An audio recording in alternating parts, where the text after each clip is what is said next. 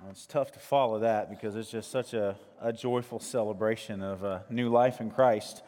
But if you have your Bibles with you, and I hope you do, please open to Proverbs chapter 1 for our time of confession this morning, or this afternoon. I've said this morning multiple times. I cannot get what time of day it is straight, so y'all bear with me if that affects what I have to say from the Scriptures.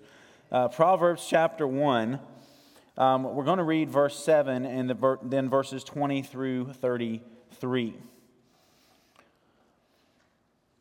It says this: "The fear of the Lord is the beginning of knowledge. Fools despise wisdom and instruction."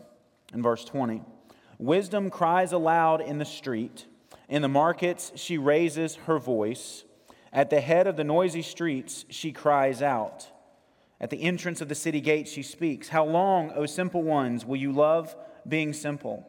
How long will scoffers delight in their scoffing and fools hate knowledge?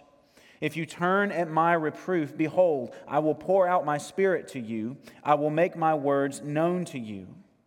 Because I have called and you refuse to listen, have stretched out my hand and no one has heeded, because you have ignored all my counsel and would have none of my reproof, I also will laugh at your calamity. I will mock when terror strikes you like a storm, and your calamity comes like a whirlwind, when distress and anguish come upon you.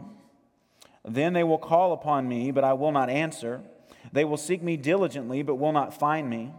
Because they hated knowledge and did not choose the fear of the Lord, would have none of my counsel, and despised all my reproof. Therefore they shall eat the fruit of their way, and have their fill of their own devices. For the simple are killed by their turning away, and the complacency of fools destroys them. But whoever listens to me will dwell secure, and will be at ease without dread of disaster." And so a question I want to ask this afternoon is simply, what is wisdom? We've probably heard this talked about in a number of ways, a number of different times, and a typical answer that's out there when you think, what is wisdom, biblical wisdom? It's been said, it's skill in the art of godly living. And I do believe there's a lot of truth in that, but as I have pondered this, I've come to the conclusion that that's just not enough. It's not saying enough about what wisdom is. There's two, maybe three components to biblical wisdom that I think we need to consider in addition to this skill in godly living. The first one clearly is the fear of the Lord, the fear of God. Not like you would fear something terrible and terrifying and horrible, but a reverence and a respect, because you know that if you're a believer, that the God who created everything, who has all power, who knows all things, who is present everywhere, that He is on your side. And all that power and glory He exercises for your good. That's fearing God, is when we understand that and it impacts how we think and how we feel. So the fear of the Lord is a component of godly wisdom, and also hearing and doing God's Word. If you read through the book of Proverbs, doing the Word and living out what God has said is huge, and obviously skill in applying it. So here's my definition of wisdom. I hope this will be helpful for you. This has been good for me thinking through this.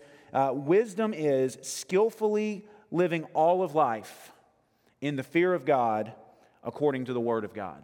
Wisdom is skillfully living all of life in the fear of God according to the Word of God. And again, we see here in Proverbs chapter 1 that we desperately need the wisdom that God delights to give.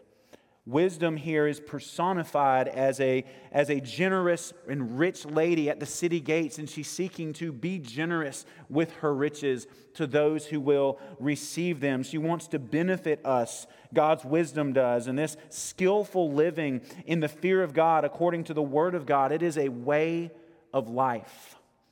It's a way of life that is available to every single one of us. That's the emphasis here. Wisdom calls aloud to all of us. It calls aloud to all of us to embrace this way of life, this way of God's wisdom. She even says, verse 23, "If you turn at my reproof, behold, I will pour out my spirit to you. I will make my words known to you." And so a twofold question kind of as we transition into thinking, how does this specifically apply to us? Are we leaning on and living by God's wisdom? Are we leaning on and living by God's wisdom? It's more than just striving to know and obey the Bible, though it absolutely includes that. It's seeking to rightly apply the Bible, what Scripture says, to all of life, and it's an application that is singularly marked by a fear of God. So that when we seek to apply the Bible, we do it because we reverence God, we honor Him, we respect Him, we're devoted to Him. And so the challenge for us, I'll just encourage you to examine your own heart in this. Over the last week, have you lived in the fear of God according to the Word of God? I mean, think about your decisions that you've made. Think about your responses to various situations. Think about how you've treated the people around you. Have you been marked by the fear of God and responded and made decisions and treated others in accordance with the Word of God? I think we need to say we don't need to be like the person in verses 29 and 30 who hated knowledge and did not choose the fear of the Lord, would have none of God's counsel and none despising His reproof. Have we even cared to give thought to God's wisdom in our past week?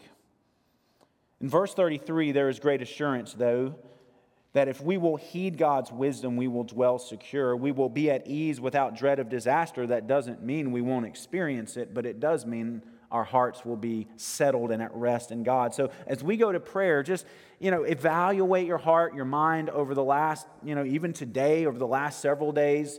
And have you been seeking to apply the wisdom of God in your decisions, in your responses to situations, how you treat people? And if there is sin to confess it. It's good to confess sin, but also know that as you do, there is forgiveness, there is restoration, there is even spiritual healing for your soul from the Lord because of what Christ did on the cross. So let's go to the Lord in prayer. I'll give you a few moments to pray silently, and then I'll close us.